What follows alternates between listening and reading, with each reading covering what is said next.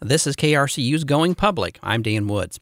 On today's show, we're talking with Wendell Snodgrass. He is Vice President of University Advancement and Executive Director of the University Foundation at Southeast Missouri State University. He joined the university team in December of last year. I spoke with Wendell on the television program Focus on Southeast. Welcome. Thank you. Welcome to SEMO, too. It's good to see you. Appreciate it. All right, so tell us a little bit about your background. A little bit about my back. So I grew up in a small rural community in Kansas named Wathena, Kansas. It was not far from St. Joe, Missouri. Okay. So I grew up close to the Missouri River. I grew up on a farm most of my life until I was in junior high. And I'm the youngest of 9 kids. And I have a wife and son. Jamie and Wyatt. My son is 8 years old, and my wife and I have been married for quite some time now, and I married way over my head. I did the same thing. So what brought you to SEMO? Several reasons. First and foremost, you have to start with the mission and the vision of Southeast Missouri State University. It has a long history. We're going to be celebrating 150 years this year of being in existence. So that's very exciting to be a part of. And then two, I mentioned that I was the youngest of 9. There's 8 of us still living. And so Cape Girardeau is actually located very strategically for me. I have a brother in Kansas who actually just visited with me last night. Cool. I have 3 sisters up by St. Joe, Missouri, a brother in Iowa, a sister in Michigan, and a brother in Indiana. And then my wife's 2 brothers are in Michigan. So this is located very strategically for me to be able to still be within driving distance to get to where we're going. Because you came to us from Texas, right? So that's a lot closer than... Well, in Texas, a 5-hour drive is a short drive in Texas. So, wow, yeah. So yes, I moved here from West Texas. I was at a wonderful institution, University of Texas Permian Basin, under great leadership with Dr. Woodley. Good things are happening there, but my wife's grandmother passed away a few years ago, and so we saw this as an opportunity to come back to the Midwest. That's great.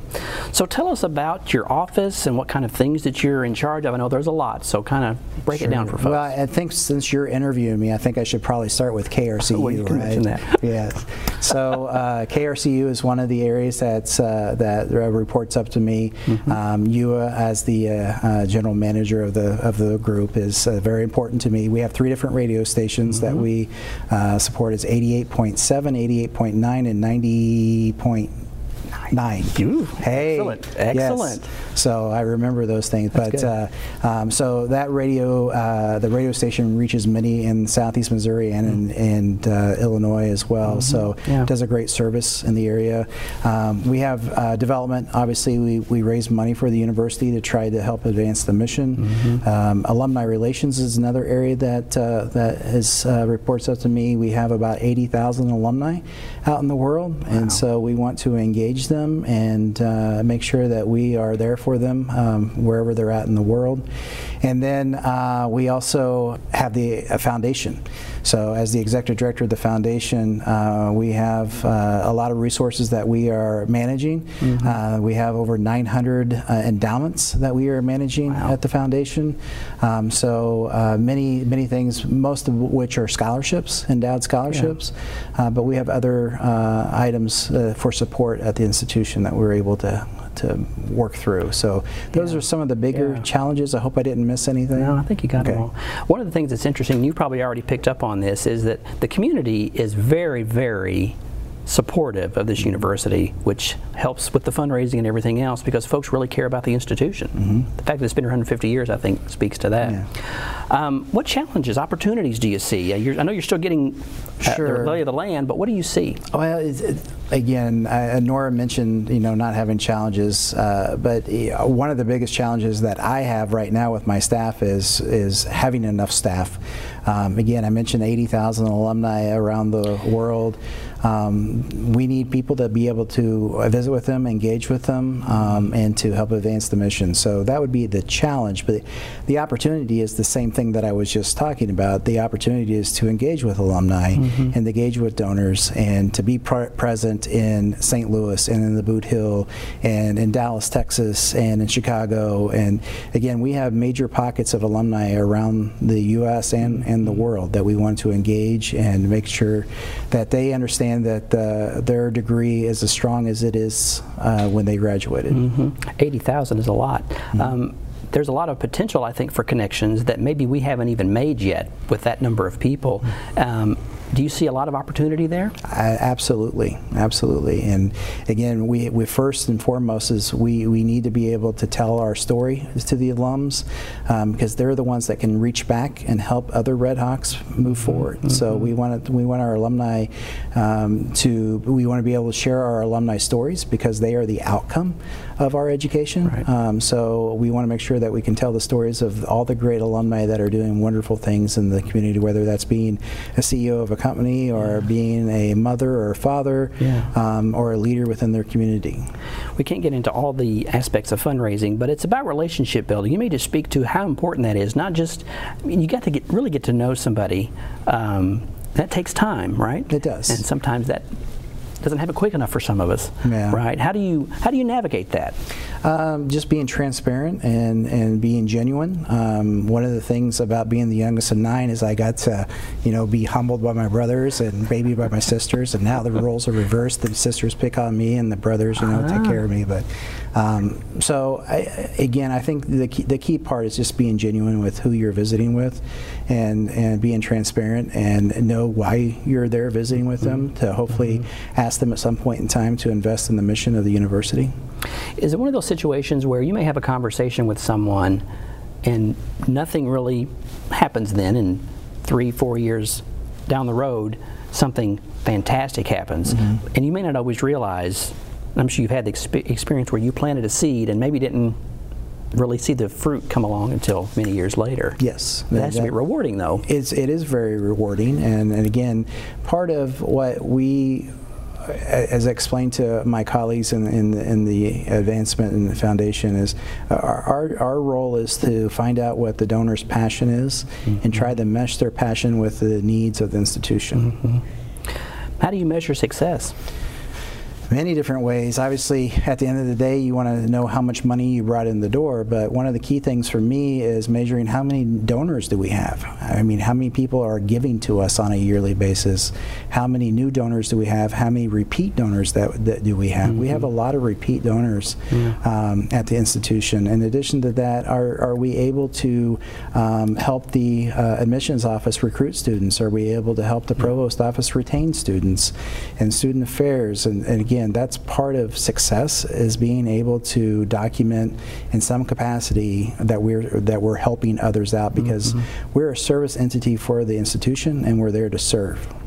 And there's a lot of great tools to help with fundraising. I know we have one here at the university that we use, Blackbaud, but that's one of those tools that's really just, you've already taught me some things that I didn't know that it could do. It's an amazing tool that really helps aid in that fundraising process, right? Well, there's the art and the science to fundraising, and so part of the science is being able to segment out your population. And again, we want to target our solicitations, the larger solicitations, as far as general solicitations. So, example, we want to ask art alumni for art things, and if they played football, we want to ask them for football. If they were on the basketball team, probably for basketball. But if they were on the majored in agriculture, we want to ask them for agriculture. So it's trying to take the data and being able to use the data to help us tell the story.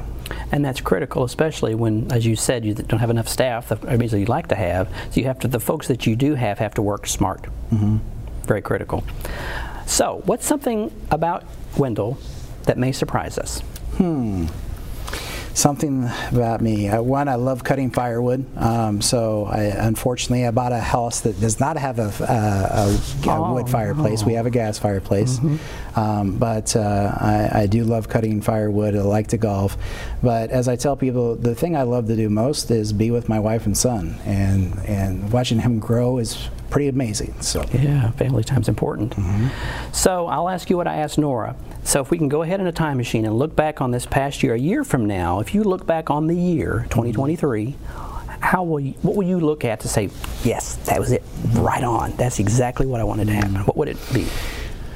That structurally within the department, that we have the resources that we need to do our job, making sure that we are structured in the appropriate way, making sure that we are able to allocate staff to the needs that we have, making sure that we're able to staff KRCU, whether it's the alumni department, so on and so forth. For me, looking back in a year is, have we made an impact on the university in multiple ways? And so, are we getting the direct student support that we need? Or do we have enough money to cover student emergency fund? And we also have a student food pantry. And making sure that we have enough scholarships to make college attainable for prospective students. We've got about a minute or so left. Do you see any other things that are out there that are possibilities, that there's a seed there that maybe could be a little bit of water? Well, I think the key thing is helping alumni understand how they can help us. One is they need to give yearly checks. I would love for them to consider a yearly gift, whether it's $5, $500. They can help us with internships and job placement.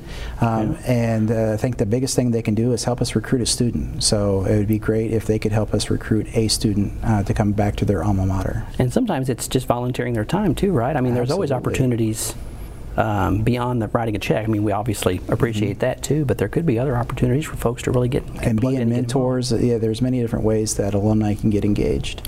And the idea is to make this experience at this university for the students even more valuable. Absolutely. All right, we got about a minute or so, a little less than that. Any words of wisdom, any encouragement, I guess, to folks who are listening who maybe have been engaged a little bit with the university? How can they get plugged in more, and what can they do to help? Well, I think most importantly is to reach out to us. If they would like to get engaged with us, reach out to us and let us help you find the best avenue for you to support the institution, whether that's financially or through volunteerism or some other avenue. We could even give a tour of the campus, I would say, if they want to do anything like that, right? Or the tour of KRCU or whatever that might be. We do give tours of KRCU. Well, Wendell, it's been good visiting with you, and again, we enjoy having you here at the university and look forward to keeping the conversation going and looking for great things. All right. Thank you very much. All right. Thank you. We've been going public with Wendell Snodgrass, Vice President of University Advancement and Executive Director of the University Foundation at Southeast Missouri State University. For more interviews, visit krcu.org.